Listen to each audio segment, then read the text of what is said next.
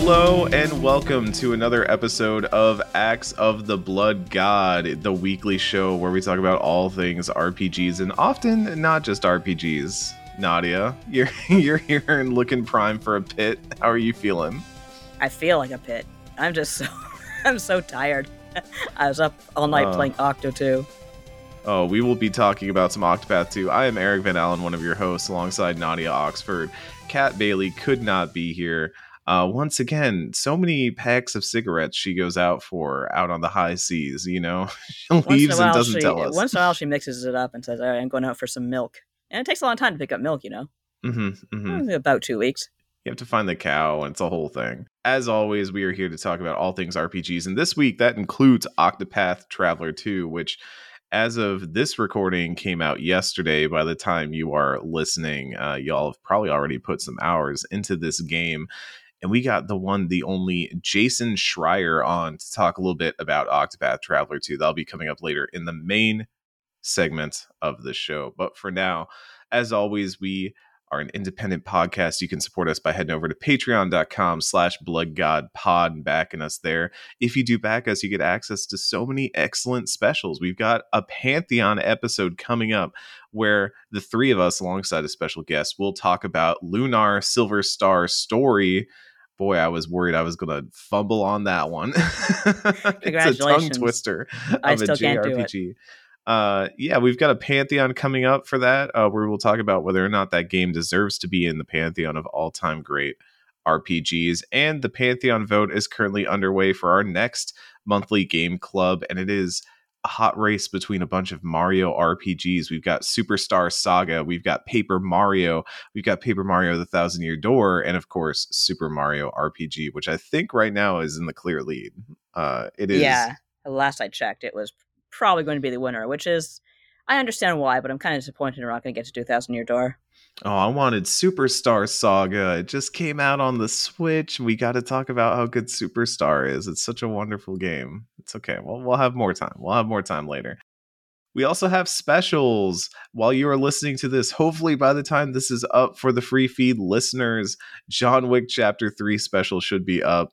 It was a long week for me, so I'm still working on editing that one, but it should be up and on the feed by the time you are listening to this on the free feed. And if you're listening to this early, that means you are a star of destiny here in the chat with us, hanging out while we record live. Right now, we've got Abby of the Moon, Art Raider, Not Hollow, Mango Ult, Sardin, Teeps, and Zubatman hanging out with us. And a few others, you know, who couldn't be here on this fine Saturday morning, but we want to shout them out too. So thank y'all for supporting and tuning in. Nadia, I feel like our what we're playing is going to be pretty short this week because we got to save a lot of it for the Octopath 2 segment. We do, but unlike you, I did get when I talked to Schreier, which, spoiler alert, the segment's already been recorded.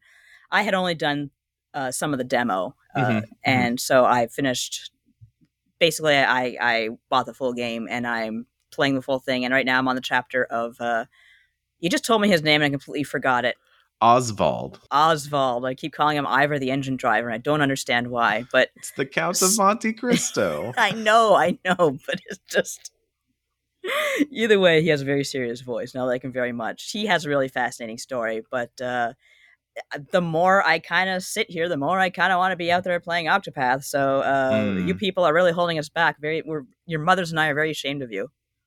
Yeah, one thing that we didn't touch on in our main show segment that I will say, we do have a great time talking about all that stuff. We get into depth, and we won't go into depth here. But one thing I will say that I've since encountered is you will hear in that main show segment. I was still in the process of recruiting all the characters because I got so sidetracked by the dungeons and side stories that are absolutely amazing in this game. Yeah, but. Last night after we recorded, that lines up right about right. Last night after we recorded, I went and finished recruiting everybody and have done most of the chapter 2s at this point. I put some wheels on the track there, and I am amazed by the writing in this game. It is so snappy. I did not think that you could tell me that the Octopath 2 would have, the Count of Monte Cristo as an RPG story over here, but then you go over here and it's a cleric doing basically the plot of Seven, the movie Seven, Sweet. and it Really? kind of rules. It's kind of my favorite plot line in the game. And I can't stress enough for folks who played the original Octopath and maybe bounced off of the high fantasy, the Haunted stuff and all that. This is so different. This is so rad. Although I will say some ridiculous Southern accents in this game that Yeah. but as a Southerner, I do think that if the British are going to get a bunch of bad fake British accents, we should get a bunch of fake bad Southern accents. That's totally fair. That's all. We all You take guys our are all like licks. American, and how do you think Canadians are depicted? Just I don't know. You guys make it sound like space aliens. Yeah, I don't know anything about that. See, I don't say a boot. I don't get that. About? Am I saying about? Am I saying a boot? No, it's just my personal favorite one. It's like when I go up north to visit my family that lives up there, and they all say pop, and I love it when they say pop because never hear it down south. You never hear that. It's always a Coke or a soda, which even that I say like my northern cousins. But I like having a southern husband who when he first arrived, some people were kind of confused by his accent, but it's smoothed out a bit. But he still says naked as naked.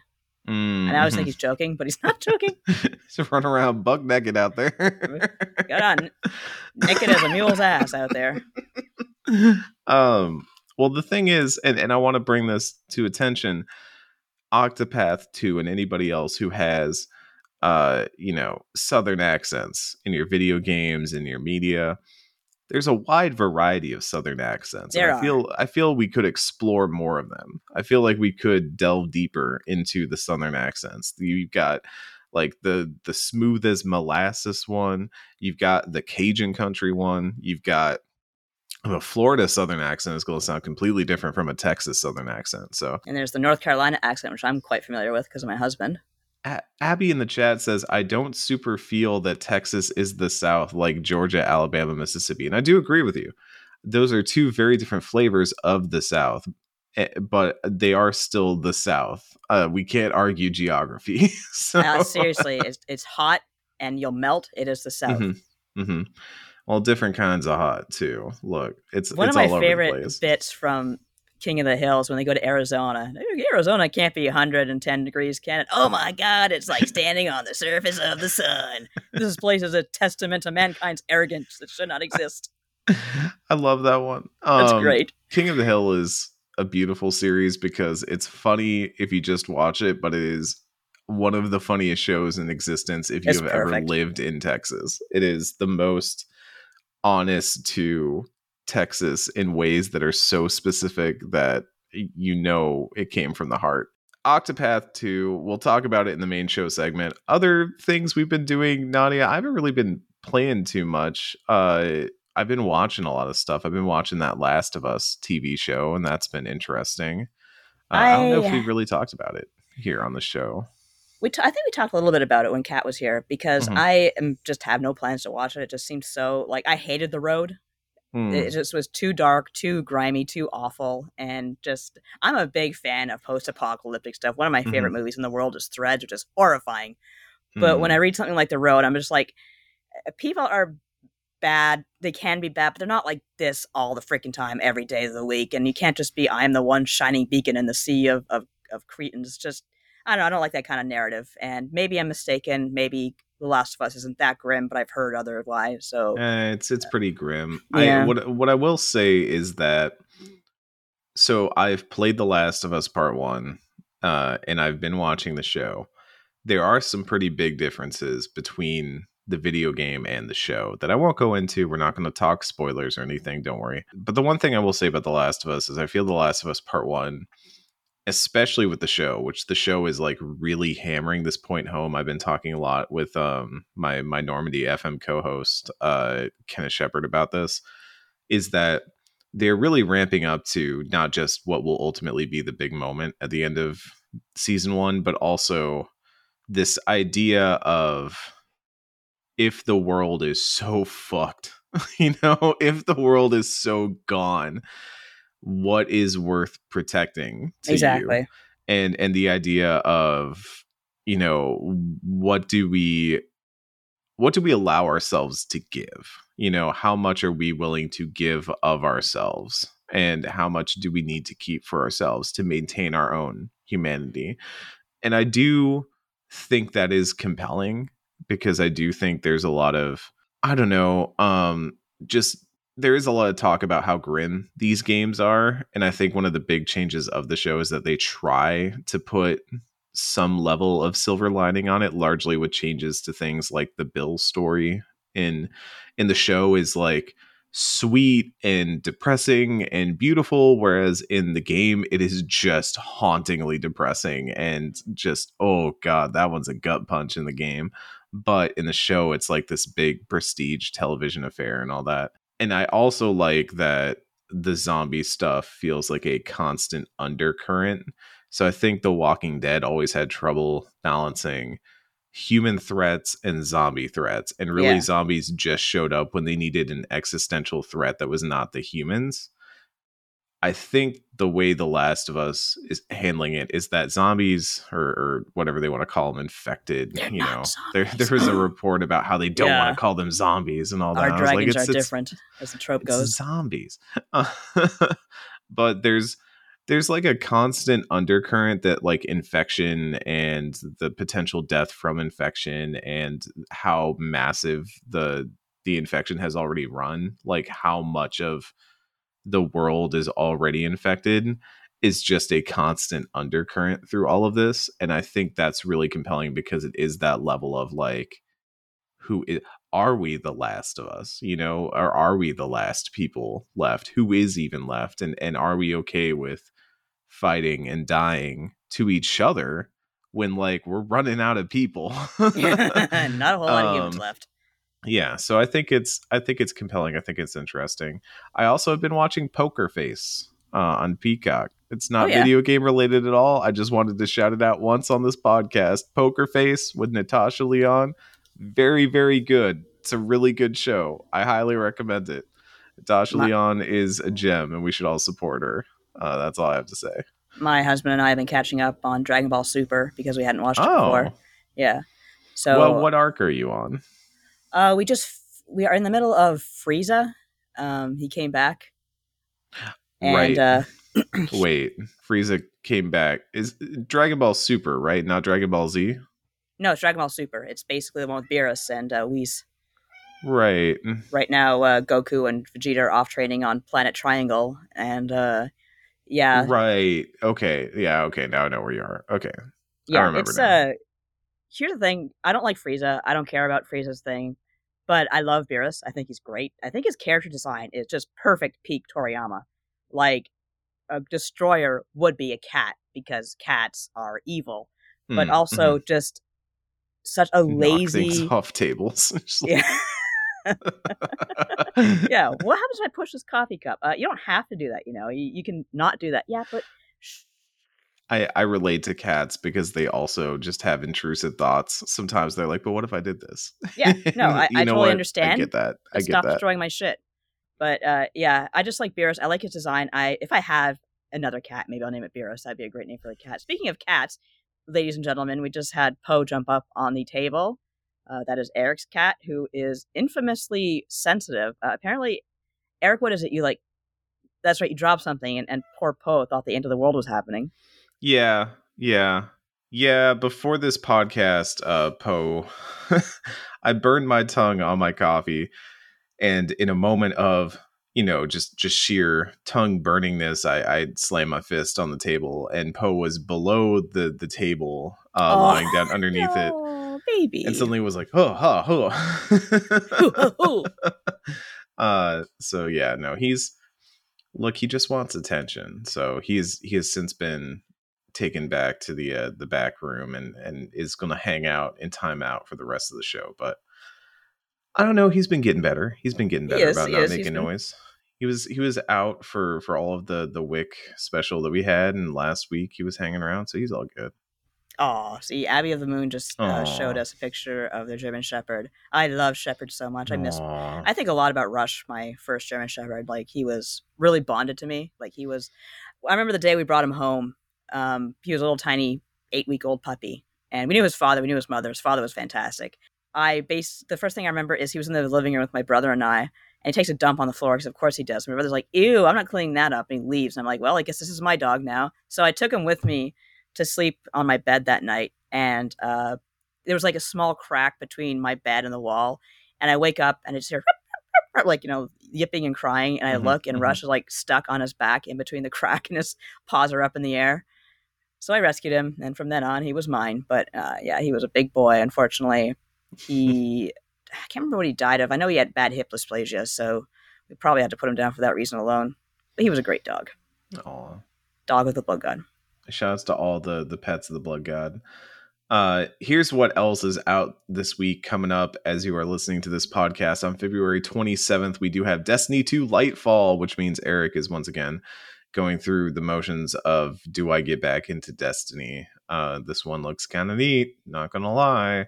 And on March 3rd, Wolong Fallen Dynasty, a Three Kingdoms game from the Team Ninja folks, is coming out, and that looks kind of neat. That's all right. Yeah. That is all for the release schedule this week, and now for a series of random encounters.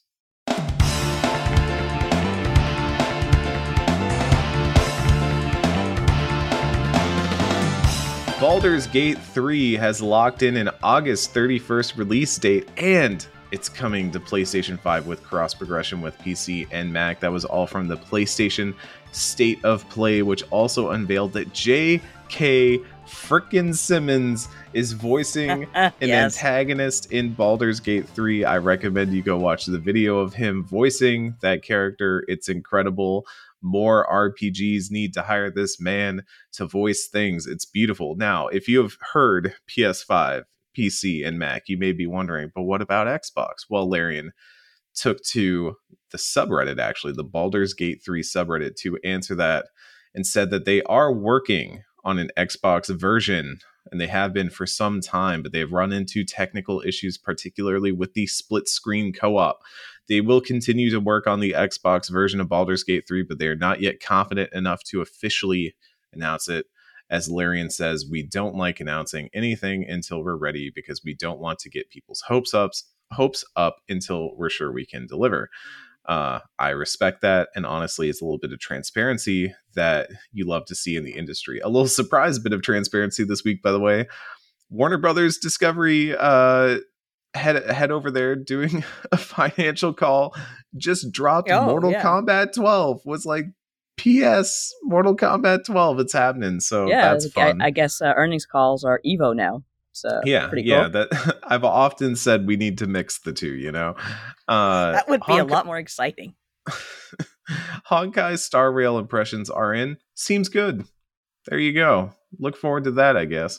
Shinji Mikami is leaving Tango Gameworks. Toru Okada, creator of the iconic PlayStation logo boot sound, has died at age 73. Shoutouts to that. Shoutouts to the... The best headline I ever wrote for US Gamer was just that sound. I spelled it out like and like, just talked about the origin of the sound, because there was a whole article about it that week. I remember you, me, Katie, and Kat, we were in Discord, arguing what that sound was. How would you type it out? And at the end, the way I concluded the article was like, well, there's no wrong way to hear the voice of God, which to me is what the PlayStation sound is. So RIP, it's a real one there. Oh, that does sound like another day in the USG. Elden Ring hits 20 million copies sold. Microsoft says it won't consider a version of the Activision Blizzard deal where it does not also get Call of Duty. And by the time you are listening to this podcast, the Pokemon Presents has probably already aired, but there is a Pokemon Presents on February 27th. I'm hoping for some DLC for Scarvi. I feel like it's time for them to talk about it, and I'm really looking forward to it. So I am hoping for a breakdown of what these fixes that are coming up are actually going to fix. That's all the news that's fit to shout about But coming up here is Octopath Traveler 2 with our guest, Jason Schreier. Don't go far. Hi, I'm Daniel, founder of Pretty Litter. Did you know cats tend to hide symptoms of sickness and pain? I learned this the hard way after losing my cat, Gingy. So I created Pretty Litter, a health monitoring litter that helps detect early signs of illness by changing colors, saving you money and potentially your cat's life. Pretty Litter is veterinarian developed, and it's the easiest way to keep tabs on your fur baby's health right at home. Go to prettylitter.com and use code SPOTIFY for 20% off your first order and a free cat toy. Terms and conditions apply. See site for details. Another day is here, and you're ready for it. What to wear? Check. Breakfast, lunch, and dinner? Check. Planning for what's next and how to save for it? That's where Bank of America can help. For your financial to-dos, Bank of America has experts ready to help get you closer to your goals. Get started at one of our local financial centers or 24/7 in our mobile banking app. Find a location near you at bankofamerica.com/talktous. What would you like the power to do? Mobile banking requires downloading the app and is only available for select devices. Message and data rates may apply. Bank of America N.A., member FDIC.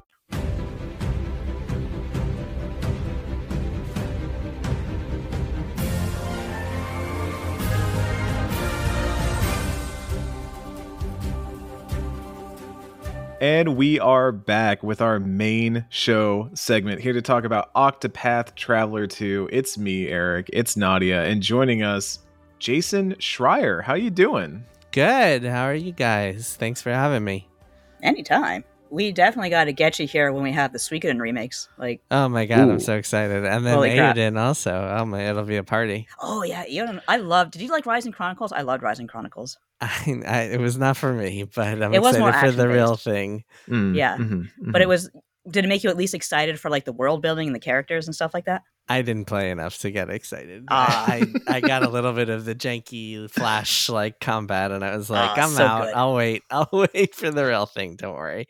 But I am still excited. I've been seeing like some of the Kickstarter updates and getting excited. For the folks at home who may not know, Jason, tell us a little bit about yourself and then maybe a little bit of your history with Octopath Traveler. Sure. Yeah. Well, so I am a reporter for Bloomberg News. I'm also the co-host of the Triple Click podcast, which everyone should go check out. I reviewed the first Octopath Traveler in 2018 for Kotaku, where I was working at the time. And I was lukewarm on it. I was probably a lot more critical than most other reviewers from what I saw, including, I believe, you, Nadia. I think you were more positive on it than I was. And the main reason for that was that even though a lot of the kind of the core elements of the game were really good, like the visuals and the music and the battle system, which I loved, the structure of the game just was so tedious and monotonous that it just wore at me. The fact that like every single chapter in the game, with maybe one exception, followed the same exact rhythm, where you get to a town, you use your character's special ability, you go through a same style of dungeon, and then you fight a boss, and that's it. And you had to do that 31 times to finish the game. The one exception was Ulberich the Warrior had one chapter that was like battles in a Coliseum, and there was no dungeon attached. So that was the one exception. 31 other times it was the same formula. I'm impressed he kept count. I just kind of out. Well, it's eight times wall. 4, so it's not super tough. But it was really frustrating for me because there was so much to like about the game. Like, for example, I really loved how the side quests, instead of telling you exactly what to do, would like kind of give you hints and let you puzzle it out yourself in ways that are reminiscent now of Elden Ring, which I thought was awesome. I love games that like require you to keep a little journal and kind of think for yourself a little bit instead of just putting markers on your map. The battle system is brilliant, and it's very similar in the sequel, so we can get into that a little bit more when we talk about like what's the meat of the sequel. But yeah, the structure just wore at me. The writing I thought was pretty mediocre, especially Ha'anit's chapter. She of course was the hunter who just like spoke in gobbledygook.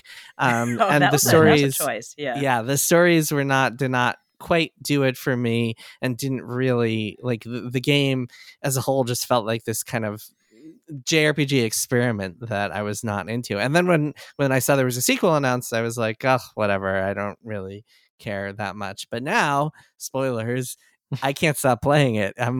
I just hit 43 hours, and I just beat the first beat one of the stories for the first time. So beat my first character story, and I am hooked. It's like it's getting up there. If it stays this consistently great, it might be up there with like my favorite JRPGs ever. Wow. I don't know. I don't even want to say that because it's so premature. But it's really good.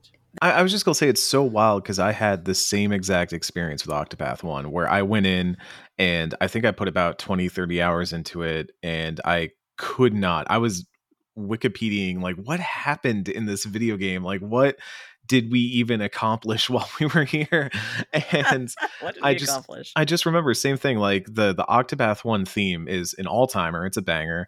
Oh, yeah. But and the battle system was neat. I thought it started to get thin the more that game went on, and none of the characters outside of their designs and maybe like the capitalist merchant girl who was just fun and endearing, but none of the other characters really stuck out to me in any way.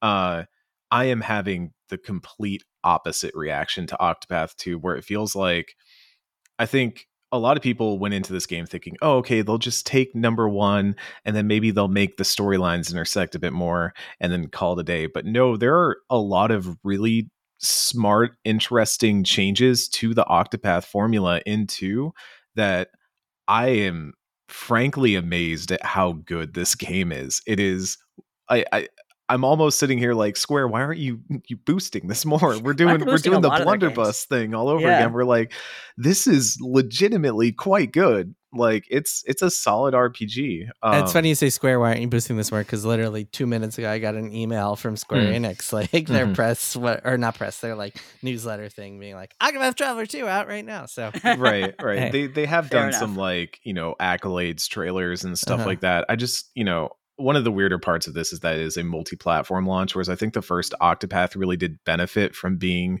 a Switch RPG first and foremost. But Octopath 2, I'm playing it on the PlayStation 5, and this game looks really good at 60 FPS, like running on some like real hardware. I'm going like, oh, I've always played HD 2D on the Switch because I'm like, oh, I want to carry it everywhere. It's all that. But when you put some hardware behind it, this look can look really, really good in some of like the Interesting. big cities and the large areas you go to. New Delsta, which is I started with Throne the Thief, and that's where you start out. And just immediately I was like, this looks amazing. This looks really, really good. But yeah, I'm having a completely different reaction. Now, Nadia, you have not played Octopath 2 yet, right? I've done the demo. I Okay, you've done started the with demo. the Okay. Wolf Girl, so of course I did. Have either of you? Yeah, I'm sure you've played that chapter by now, but that was interesting because the thing I loved about that is you open up with the wise lion telling you choose your companion carefully, and you have the owl or you have the jackal. And I'm like, that's a hard choice. But I went with the owl because I like nighttime. I like the moon. I like birds. I like owls. And the other one, you don't choose, just bashes, kicks you aside, just like goes crazy and attacks you. And I'm like, that is so amazing. When you think about Pokemon, like choose your starter.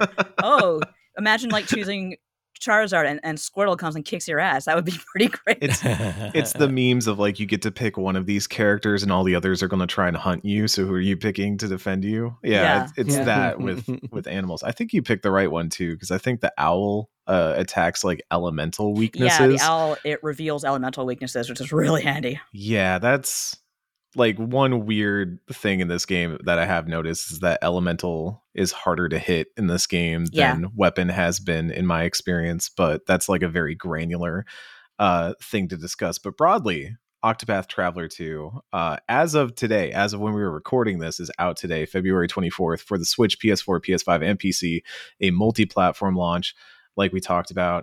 And right away, big difference. I mean, we can first off say that it's not a sequel in the proper sense, in that it's not like a continuation of Octopath Traveler 1. This is very much its own thing. I guess, Jason, did you like expect any level of that? Were you hoping for any continuation of the story, or are you kind of enjoying the fact that it's a standalone thing again?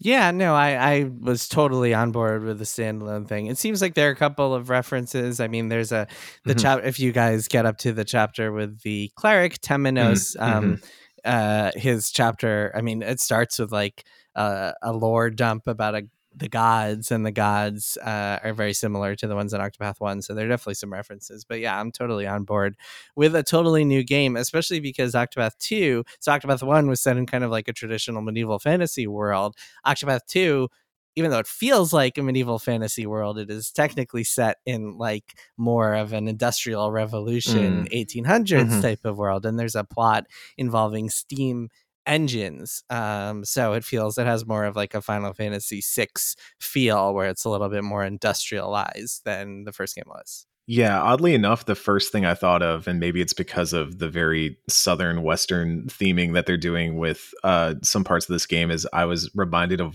Wild Arms a little bit. Yeah, for like sure. This is definitely an era of RPG, like an RPG setting we don't always get to see. We'll have far future RPGs and we'll have far past RPGs, but having this sort of turn of the 20th century, they're discovering things like electricity and steam power and things that are conventional, amidst all the magic, is really entertaining to me, really engaging to me, because we can start to see that clash of magic versus machine, and engage with some of that stuff that's really interesting. And as a Final Fantasy VI fan, I'm always going to be here for steampunk versus magic. It's just in my blood now. Yeah, I noticed the Huntress's story was kind of tied into humans expanding their territory and the animals selling the GTFO. So I figure that's all tied up in one big overarching plot. Yeah, I'm getting the sense just from what I've played so far. So I've put about 20 hours into it, and I haven't done all of the character recruitments yet because I got a little sidetracked by some of the side stories and dungeons that we'll talk about in a little bit. But it does seem like there is an overarching plot that will tie all of this together. There was a journal entry I found in the warrior Hikari's path that very much felt like them dropping a piece of lore and being like, there's a thing happening here. It's happening everywhere. There's things in motion, which I do like, because Octopath 1, my understanding of how that end twist that tied them all together came together was very and there was a bad guy and he was behind it all along, so you got to go fight him. And this one feels like it's tying those threads a little bit more naturally and weaving them in through the stories. But I will say, even just from the demo, from the chapter 1 stuff, the stories are so much better. The writing is so much better in this game, like leaps and bounds ahead of Octopath 1. I am floored by some of the stories I've seen, like Hikari's, The Warriors, is very, very good. I really love Throne's. Oswald's, which is basically just Count of Monte Cristo, the RPG. Who knew? Can't go wrong. Who knew that would work? Do you have any standouts for you, Jason? Yeah, I mean, the writing is really leaps and bounds better. I just finished Throne's story about 20 minutes ago, and it's got some really evocative just storytelling towards the end, and just really good writing. Yeah, that one is a standout. Oswald's is really good. Temenos is one of my favorites as well, and Hikari's. Some as usual. I mean, look, 8 stories, they're not all going to be diamonds. And the story of Agnia, the dancer who wants to make it big in the big city, is pretty weak from what I've seen so far. But yeah, I mean, there's always going to be a winkling. But yeah, I think you're right. I think the writing, the two things that really just elevate this into a great RPG and really fix what was broken in the last game are the writing and the storytelling, which just way better. And also the structure of it all, which also influences the writing and the storytelling, because the storytelling doesn't have to follow the same kind of formulaic rhythm as the first game. But the structure, this is the most important thing. There are chapters in this game that have no bosses. There are chapters that have no dungeons. There are chapters that have multiple bosses. There are chapters that play around with a formula and just have you go through a dungeon and then a town and then a dungeon or whatever it is. And it doesn't even, none of it has to be groundbreaking or anything. It's just different. And that matters so much after the first game. And the first game was so frustrating in how it just followed that same friggin' pattern over and over again. And this game just blows that out of the water. It's completely different. There are stories that, instead of just following a linear path the way that the first game did, they actually branch. And so it might say you might play chapter 1 of Throne's story, and then chapter 2 is split into 2 parts, and you have to do one in one city and then another in another city, which, again, none of this is revolutionary here for video games, but for Octopath Traveler, and it is, and it combines to create this package that is just so good and working so well for me. And yeah, it's just way better. The storytelling is just way better. Yeah, it strikes me as a game that really does want to evoke of course, the 16-bit era, which is totally fine. But as you said, that doesn't necessarily mean you have to stick to the same formula over and over again. Just mashing things up, it sounds like it's just nothing super innovative, but it doesn't have to be, because you're recalling these games that came before and were excellent for their own reasons, and you're building on that to make it even better. Yeah, I mean, the innovations come in other ways, right? Like the structure, it really just helps the game not feel stale the way the first game did. And then the innovations come through the quests and the battle system and the way that like content is doled out, the way that like you're just running into all sorts of cool little secrets as you explore. There's an entire water section now where you can get on a ship and just like explore a bunch of islands and stuff. There's tons of like random little secrets and lore and stuff. And what's really cool about this game is that I think Elden Ring comes to mind. I don't know why it keeps coming to mind as a comparison, but I think it's really that this game, instead of just kind of like hammering you in the face with lore and just cinematics that just like bore you to death with bits of knowledge about the world, a lot of it you have to just kind of discover organically, which I think is really interesting. So, for example, every character you have has these kind of abilities you can use outside of combat when you're in towns. Every time you run into an NPC, you can use one of your character's abilities, and there are different ones for day and night, which is a new feature that works pretty well. There's these abilities. They're not super special or anything, but they add some more flavor to the world, because when you run into some guy, like say you find a guard outside of a town, you can go up to him and you can use Throne's ability to steal his stuff. And hey, you find out he has this cool looking silver coin, and you can go nab it and just sell it for extra gold next time you're in town. Or you can use one of the various abilities that let you kind of identify a person and figure out the lore behind them. I like that, which tells you a whole little story. And maybe this guy is like, sometimes they're really funny or interesting. Like this guy might, the lore text for this guy might be like, he's a loyal guard, but he often sleeps on the job. And then like you show up at night and he's sleeping or something like that. There's a lot of cool stuff like that. I mean, here's a perfect example. So this is a little bit of a spoiler for a side quest. So fair warning, skip ahead a little bit if you want to be totally untarnished. But I found this amazing side quest. So once again, the side quests, they don't have like markers or anything. They just kind of like leave you to figure out what to do. So you get into this shop, and there's a little girl and a woman and a shopkeeper, and you talk to the little girl and she's frightened, and suddenly a quest pops up and it's called like the disturbing shop or whatever, the disconcerting shop, and you're like, you have to figure out what's going on in here. And you talk to the girl and she's frightened, and then you talk to the woman and she seems a little off too. She's like talking about how she's going to go on her trip with her amazing family or something like that. I don't remember exactly. And then you use the ability to find out information about the family, and you use it on the girl, and it'll be like, this girl is the daughter of a shopkeeper. Her mother died when she was young. And you're like, wait a minute, if her mother died, who is this woman standing here? And then so you use one of your other party members' ability to knock out the woman, because that's something you can do in this game. And when you do that, suddenly a cutscene plays where the little girl is like, that woman was a thief. She had like a dagger to my daddy, and thank you so much for saving us and stuff like that. And you only do this, like you have to piece together the context clues for yourself to figure out that this woman, something is off about this woman. So it's a little thing, but then there are some that are much grander and much more like globe spanning, where you might find someone in one town who's connected to someone in another, and you have to piece together the clues. So a lot of this is really, really cool stuff, and really, if not 100% innovative, at least makes it feel different from most JRPGs, and makes you want to keep playing, because you want to find stuff and you want to uncover stuff for yourself. It's like super appealing to that part of my brain that just wants to be like solving puzzles and going on adventures and like doing these cool quests that don't feel like checking off a to-do list with like markers on the map everywhere. I remember in the first game, I used that ability on, there was a dog, and it was telling me this whole story about how this dog was like, respected by all her male peers, and she had like 4 puppies at home, and it was really cute. She had to like move away from her puppies to go work at wherever it was she was working. So she's like talking about how she misses them, and I'm like, oh, this is ridiculous. I love it. Yeah, I'm glad you brought that up, Jason, because like that is one of the things that has surprised me a lot with Octopath too is this feeling that they have laid out almost like a D&D campaign, all these potential leads that you could chase if you wanted to explore, if you wanted to talk to people. I did one in New Delsta that was about trying to get a gambling husband to try and stop gambling all the money away. And it Gambler. explicitly tells you, hey, you're going to have to figure this out. We're not going to tell you how to do it. And you're also going to need to be aware that there are multiple solutions to some problems. So you could theoretically come up with a few different ways.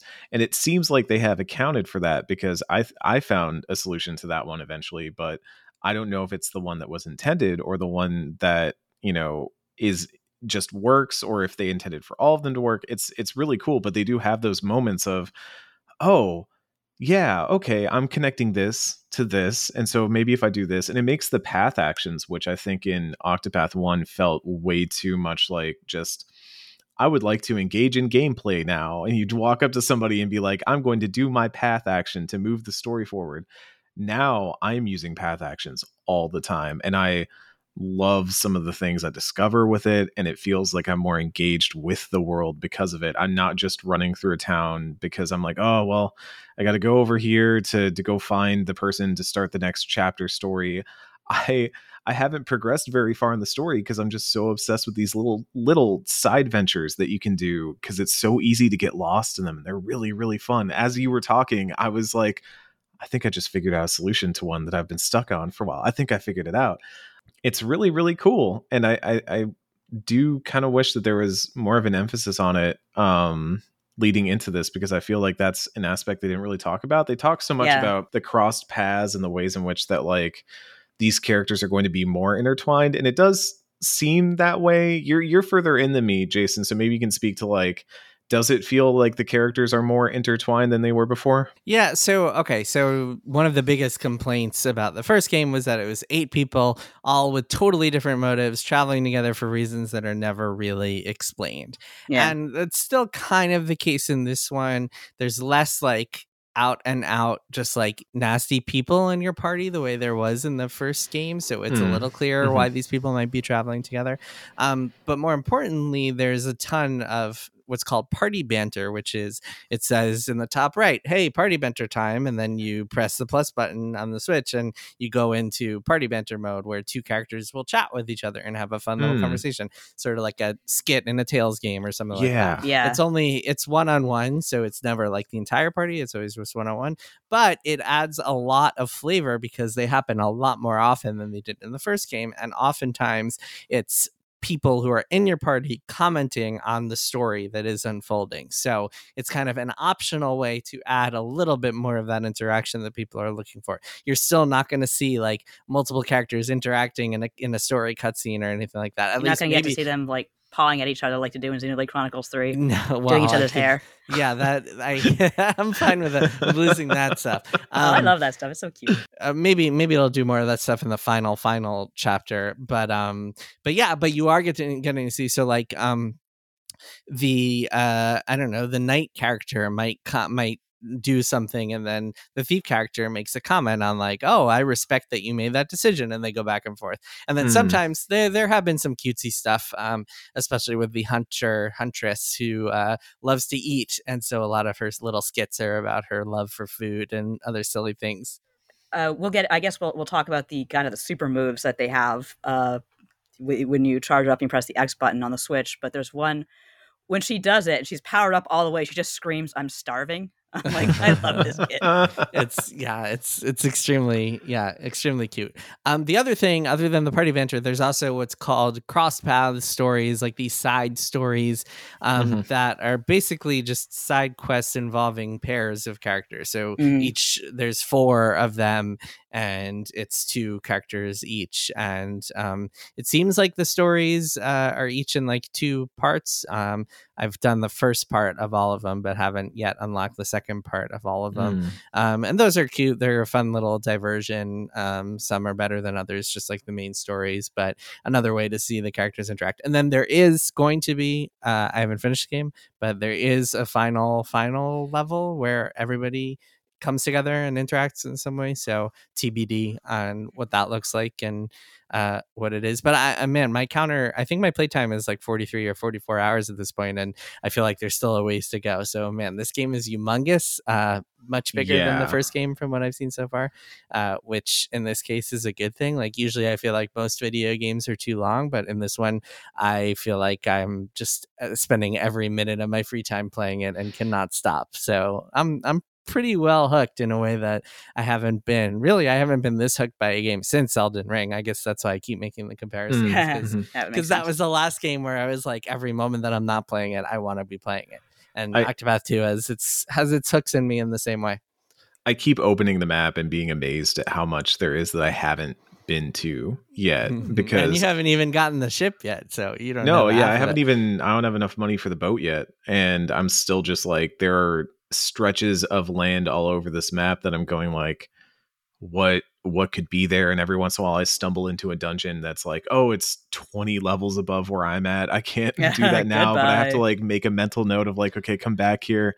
Although later. I will say, actually, I want to bring up a quick point on that, which is that I saw a couple of reviewers like complaining about grinding, which I think was a fair complaint in the last game. But in this game, I've found that you can actually beat stuff that's pretty far above your level, as long as you have good equipment and good strategy. And strategy plays a really big role in this game, in a way that it doesn't in most JRPGs, which is yet another reason why I'm loving it so much. So maybe try that dungeon 20 levels ahead of you. Maybe 20 is a little too much, but still always worth trying.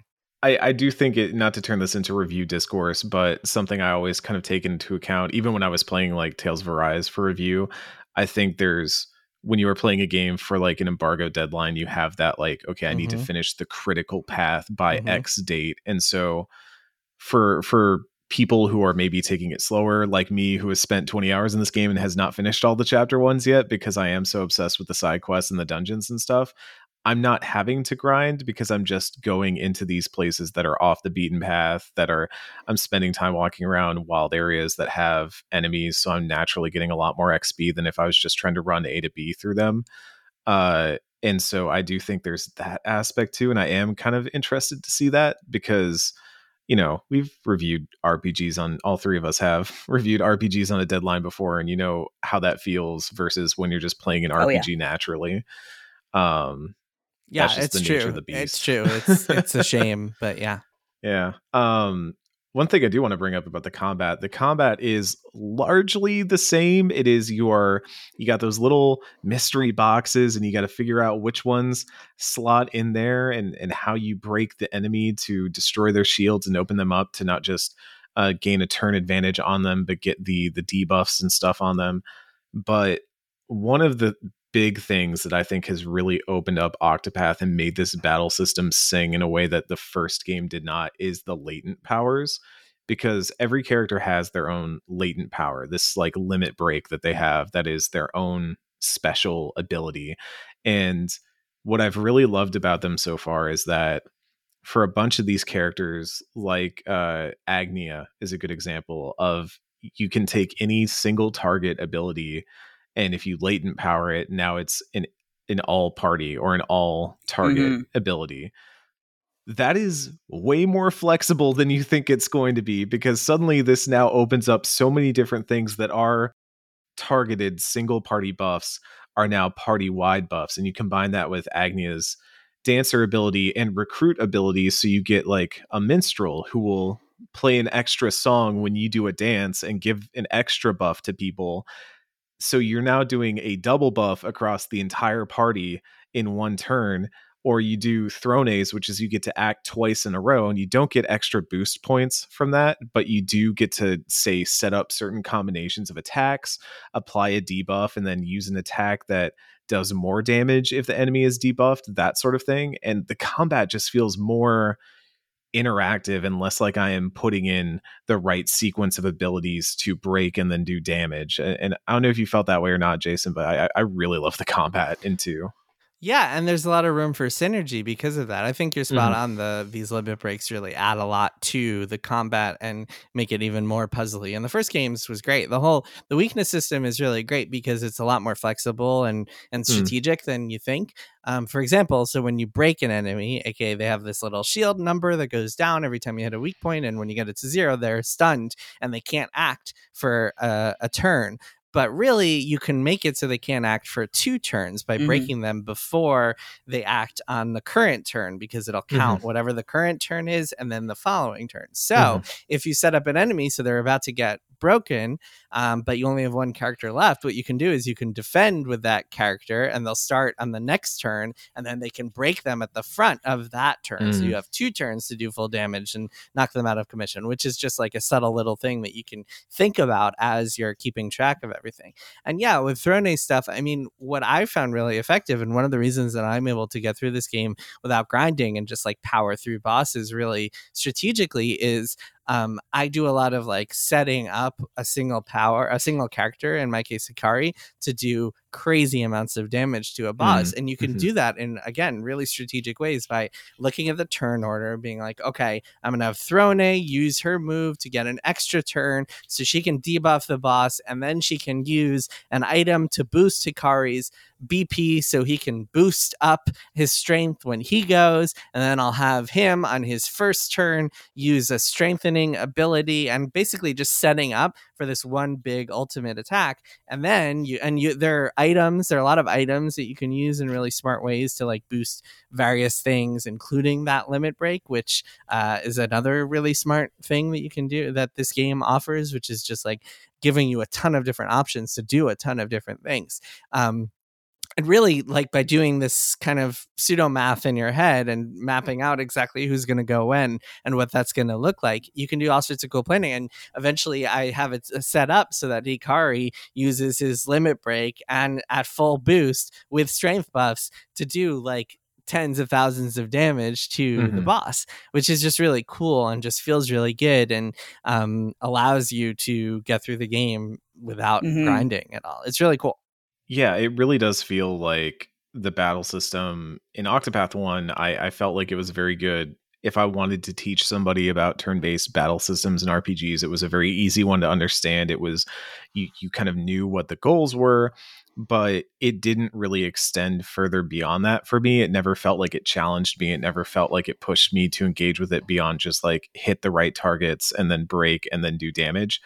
This game feels like it is asking more of the player to engage more with the systems, and then also Right. rewarding that engagement effectively. I think of just little things, those little perfections, those min maxes that you were just talking about, where you're like setting up and then executing, but even stuff outside of combat where I found an item that lets you, if you're wearing it, anything that has a negative value, so like a downside, now becomes a positive.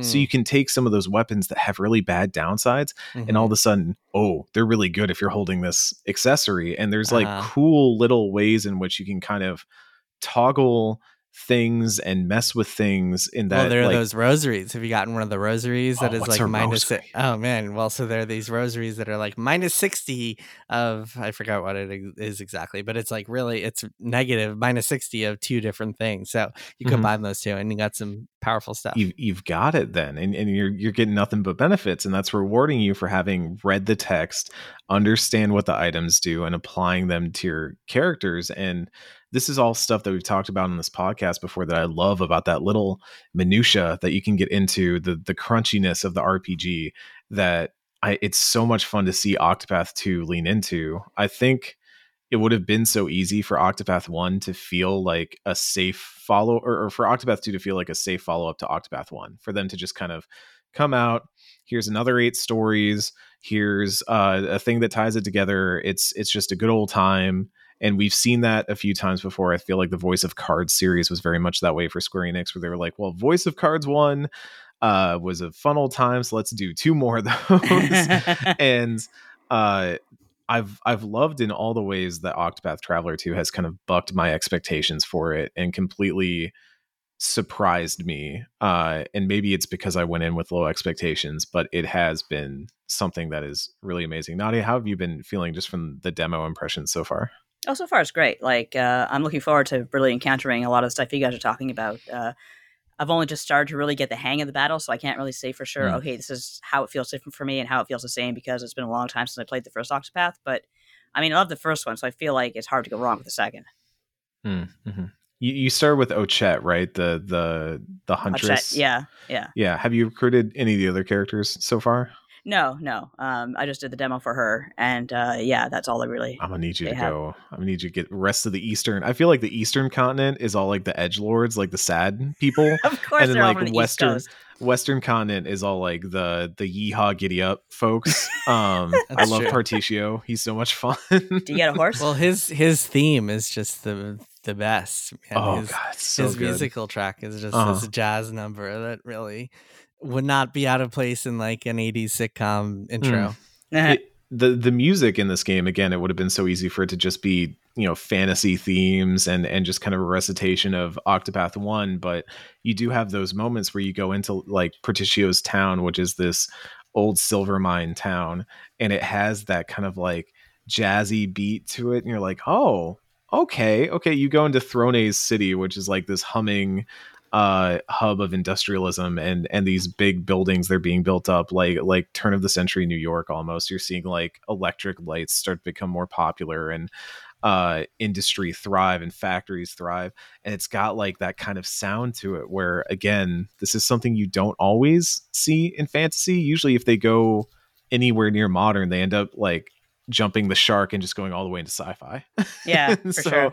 having something that has a bit of that flavor to it, I feel like we only really see Persona grapple with. Yeah, and the other thing, by the way, one more quick thing about combat is, Eric, you might not have like really had a chance to play around with this stuff yet, but there's also this job system where every character can equip a secondary job, and there are also some hidden jobs that are like unique, and that just adds a whole level, like all sorts of new depth to the kind of the abilities that we were talking about before. So like Temenos has this limit break ability, latent ability, whatever you want to call it, to make all of his attacks break an enemy's shield. And so if you combine that power with like a warrior ability or like a scholar ability that lets you do a bunch of attacks at once, you can just smash through enemies and like just totally break them. So again, it's like, I think that if despite any complaints that you might see about grinding, I think if you're just like, if you figure out how the game's combat can really be manipulated and played around with, and do it in a smart way, I don't think you need to worry too much, at least from what I've seen, about grinding. Although I will say, like, one of the annoyances about this game, just like the first game, is that characters who are not in your party are not gaining any experience, so they'll be sitting behind in the tavern. And of course, if you want to do you have to have each character in your party when you want to do their story. And so, for example, I got to chapter 4 of Agnia's story, and she was only level 18 or something because I hadn't been using her. And I have to, at one point, to advance the story, I have to go to an NPC and use one of her abilities. But you can't use it on the NPC until she's level 25. So I was like, oh god, I have to go grind her up. But what I wound up doing was going into an area that's like high leveled and just exploring, because I hadn't explored it yet. And she just kind of naturally gained the experience, and I didn't really have to grind because I was just exploring. So it did work out. But that is a little bit, I mean, that would definitely be considered like a level gate that you have to pass. So there are stuff like that. But when a chapter says, for example, each of the chapter, I should be clear, has like a level under it that's a recommended level. So for example, most of the final chapters say recommended level 45, but you can get through those in like late 30s, early 40s with good strategy. So like the level gates are not, at least the recommended levels are not level gates. Yeah, and I think because the game is giving you so many reasons to want to explore off the beaten path, that if you're just kind of being conscious of that and being like, okay, you know, I've started to do this where it's like, okay, I've run around with the party I've got right now, and I can kind of swap some people out. You know, broadly, if you adhere to certain party archetypes, you will always have the path actions available to you that you need, so you can actually get pretty creative in swapping around whoever you want to make sure everybody's getting XP. And yeah, they give you a world that is worth doing that versus just being like, well, you got to walk out into the tall grass and fight Pokemon until you're high enough level to take on the gym. Like that's instead they're giving you like things to do. So it is, I guess, grinding, but they're like making grinding fun by tying story and lore and just little neat activities into it. I don't think it's grinding unless you're walking back and forth in a circle, like getting, exactly. gain levels. I know grinding. I played the Monarch. grind. The jobs thing too. I think some of the jobs, and there were side jobs in Octopath 1, but they were very like end game things. Yeah. There are like some secret side jobs in Octopath 2. I only have one of them so far, which is the inventor. But I absolutely love it because you can just launch a catapult that shoots different weapon types at the enemy, which is pretty broken. Handy. Really entertaining. It's really good to provide, like a one hit break on everything that's on the field. It's great for dealing with like kind of mobs that you run into out in the overworld, but also just the idea of dumping a bunch of daggers into a catapult and launching it at the enemy is very fun. Hey, as long as it works. Fun. I haven't run into any of the other ones yet, but what I've heard about them makes them sound very cool. And also like you unlock them through doing interesting things and not just through like, oh, you found the shrine. Good job. Here's your class. Like you have to do some stuff that's kind of involved and plays into the world a little bit. And so the normal ones you get from shrines, but the secret ones, so you'll get the main 8 characters, each of their classes you'll get from just discovering shrines along the way. Right. Yeah. They have like a license. They have a license system now, right? With the guilds. Correction. You'll get those from the guilds. The shrines give you abilities for each character. So the shrines are still there for serve a different purpose. Yeah. So the guilds, that's another just cool little thing that just adds more incentive to explore. The guilds give you licenses and you can get up to, the first one is free, which means one character can equip that job. But then if you do stuff for the guild, which is like, you might have to go steal something for the Thieves Guild, or you might have to like bring a bunch of ingredients for the apothecary. Apothecary. That's always a hard one for me. Then you can unlock more licenses, and then so multiple characters can equip the same sub job, which is really cool. And then on top of that, each of these guilds, they'll tell you rumors about like secret powerful items that are hidden throughout the world, and they'll give you clues about how to find them. And it's just like another thing. Again, I've been keeping a journal of all this stuff because there's so many different bits and pieces, so many side quests, so many like characters giving you hints about things to find or things to do, and it's just really just really cool, really exciting. It just feels like one big puzzle in a way that just like really appeals to me. So on a closing note here, we've talked a lot about Octopath. I imagine we'll keep talking a lot about Octopath on this pod because obviously we're not finishing it anytime soon. No, no, you are not. And we'll probably be playing and talking about it for a while too. I imagine Kat's going to have some takes. I hope, Kat, when you're listening to this, you who proudly said I do not like Octopath, I hope you try this one, Kat. I think you will like this. Please pick up a copy while you are out getting cigarettes like you told us you were for this podcast. But I'll leave us with one final question, and I'll start with Nadia.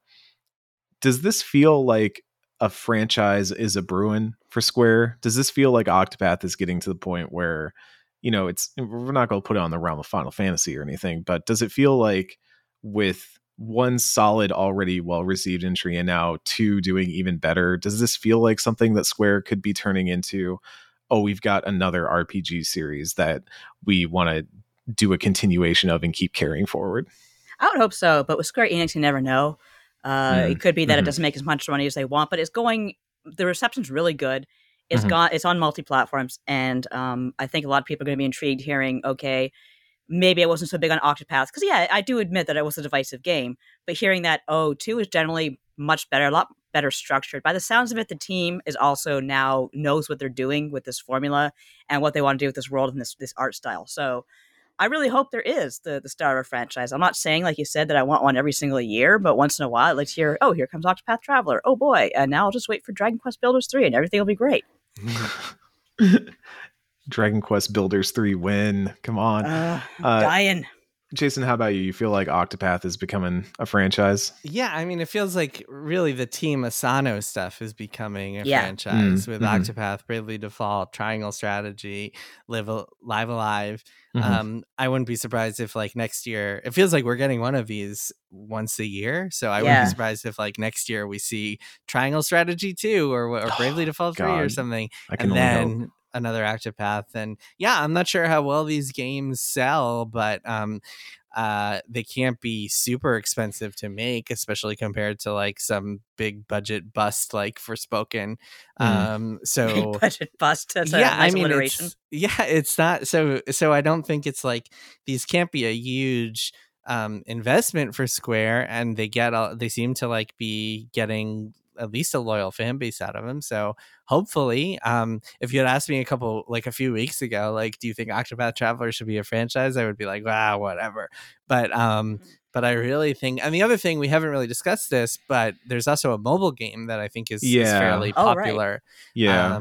among a bunch of folks. So that I think adds to the franchise flavor For sure. as well. But yeah, man, I'm telling you guys, like, I don't know, maybe in a couple more weeks I'll have changed my mind, because like I'll have hit some hard grind point in the game and I'll be like, fuck this. But at this point, I love this game so much. It's like really up there for me. And so if we get a third one that's just as good, I will be thrilled.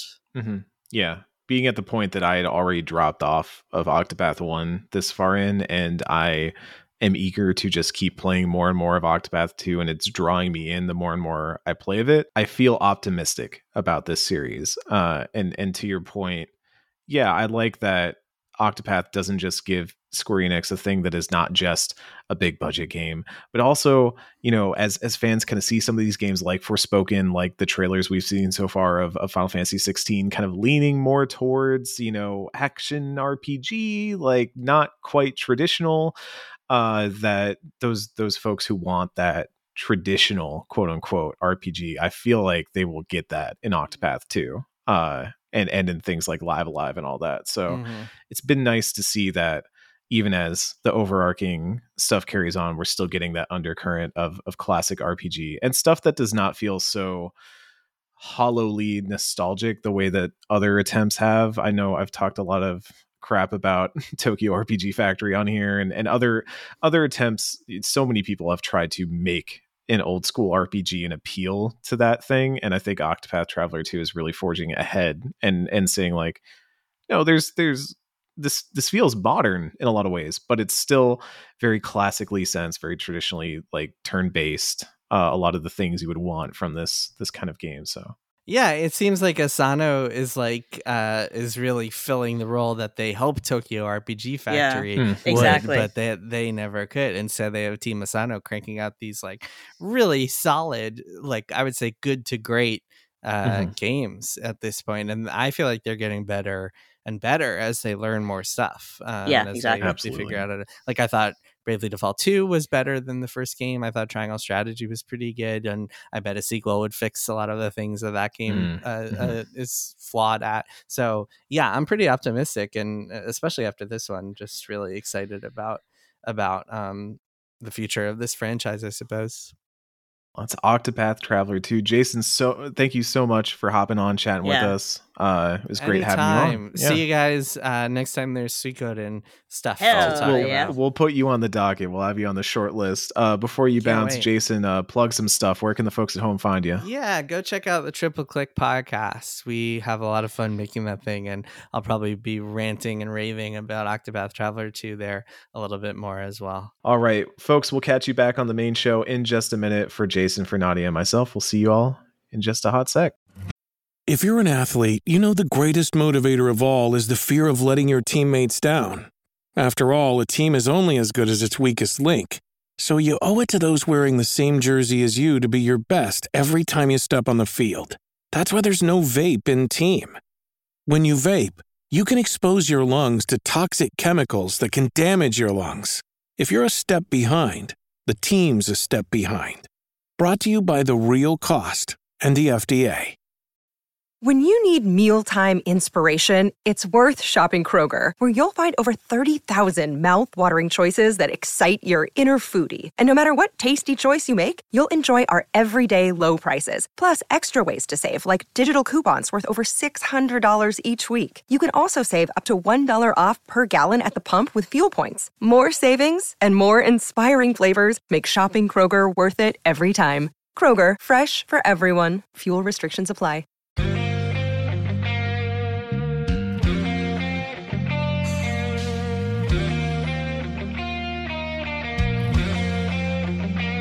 And we are back. Nadia, that was a wonderful little segment about Octopath Traveler 2. I feel like we learned so much and grew as people. We grew as a family. We grew as a God family.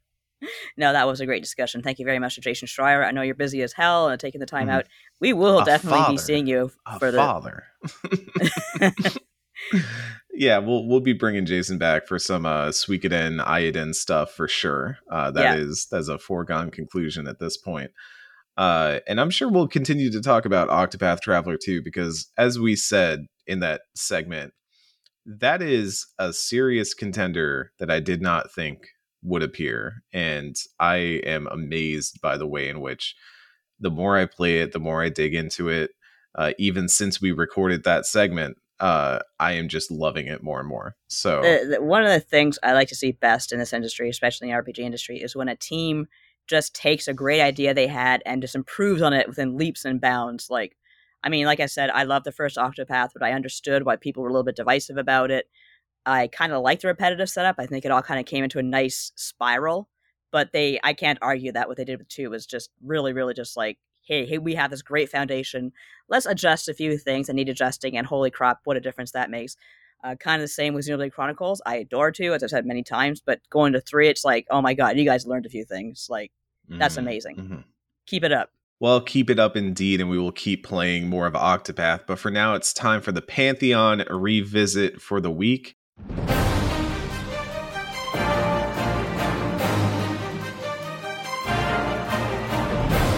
This week, it's one that's a little special to little old me. It is Mass Effect 1, which did get into the Pantheon. And I'm just going to start this discussion off saying it needs to stay in the Pantheon. My love for Mass Effect 1 has somehow only grown. And I was talking about this recently. I actually think because of the Legendary Edition, a lot of people had some time to go back and really engage with Mass Effect 1. I think for a long time, the discussion around Mass Effect 1 was, oh, you can just skip it. You can just jump right to 2. And I'm not going to say it's my favorite. I still have a real soft spot in my heart for Mass Effect 2. But I think I would put Mass Effect 1 over Mass Effect 3. And I think that's where I have landed in the 213 camp. And oh god, why did Kenneth Shepard just DM me? Did he know? Oh god. Oh no, he's actually messaging me about Normandy live on this podcast. Wow, that's, he knew his scar hurt. Then he becomes a cop and his scar will never hurt again, so don't worry about that. Oh god. Yeah. So Mass Effect 1, Nadia, how do you feel about it? No, I mean, it's a great game. I have no problem with it being in the Pantheon at all. I'm going to go ahead and segue into the fact that I interviewed the creators of Star Control over at Retronauts. If you want to go listen to that, I think it's on the free feed by now. And just going through Mass Effect and seeing, oh man, this is so Star Control. Like, I actually like that very much. Seeing the aliens, like, oh, hey, I know that dude. So I appreciate it for being the legacy of Star Control for sure. And it's just one of those without question things. You go back to it now and you can kind of say, oh, this is a little bit primitive compared to like what things have improved upon since, but it's not like, oh god, this is so outdated that I can't play it. It's aged pretty well. So here's the thing about Mass Effect 1. I think Mass Effect 2 is a game that's very much Dirty Dozen the game, right? You are building up your squad to go on this eventual suicide mission into the IFF relay. Or not the IFF relay, that's the thing you need to go through. The transporter, the relay that's going to jump you into the bad place. And you're going to go on this mission eventually. So you're kind of building up this ragtag group of outcasts, vagabonds and such, vigilantes.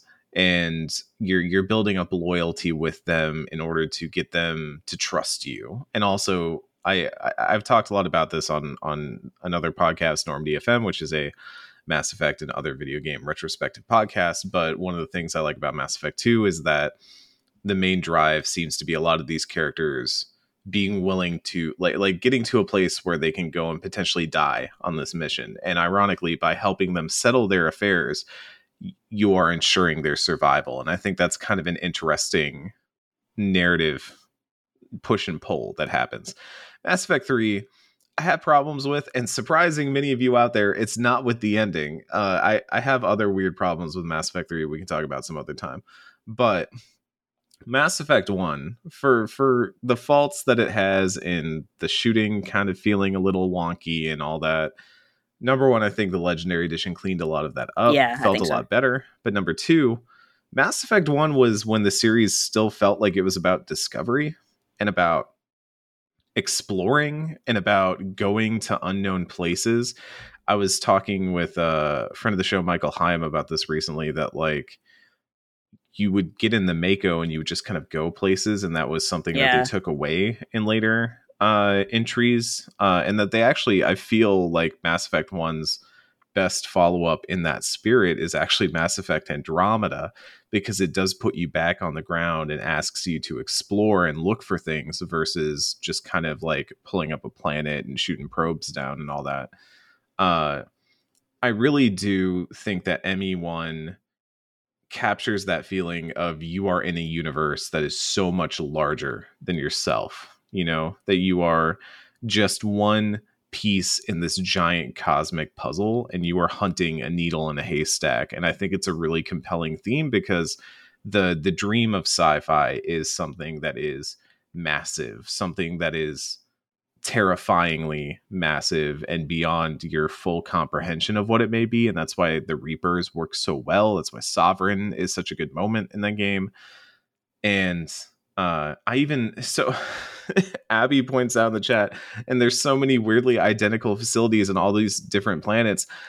That's good. Okay. Good old limitations. I don't care if like limitations just meant that they could only really like make some of those, but also in real life, we would prefab all those things as if all the colonies that we would dump on the planets wouldn't just be made out of shipping containers.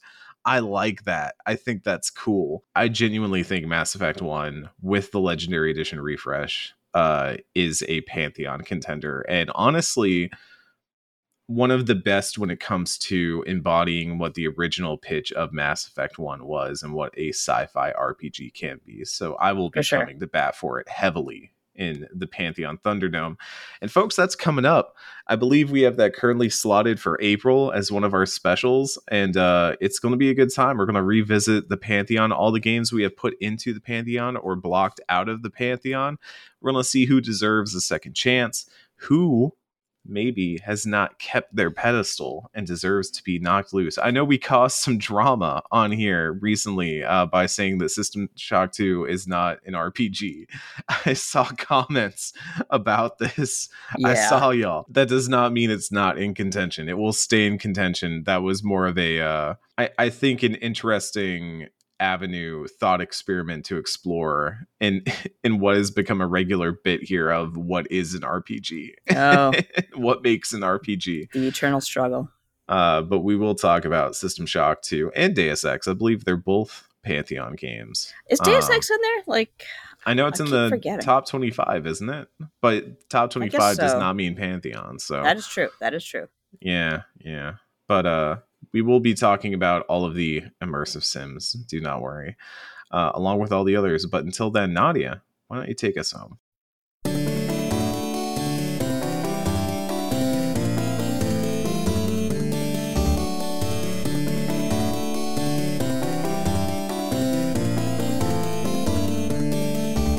Like I was saying on our pre-show, I have a balcony. I'm on the 15th floor of a building. Been here for about 20 years because God bless rent control.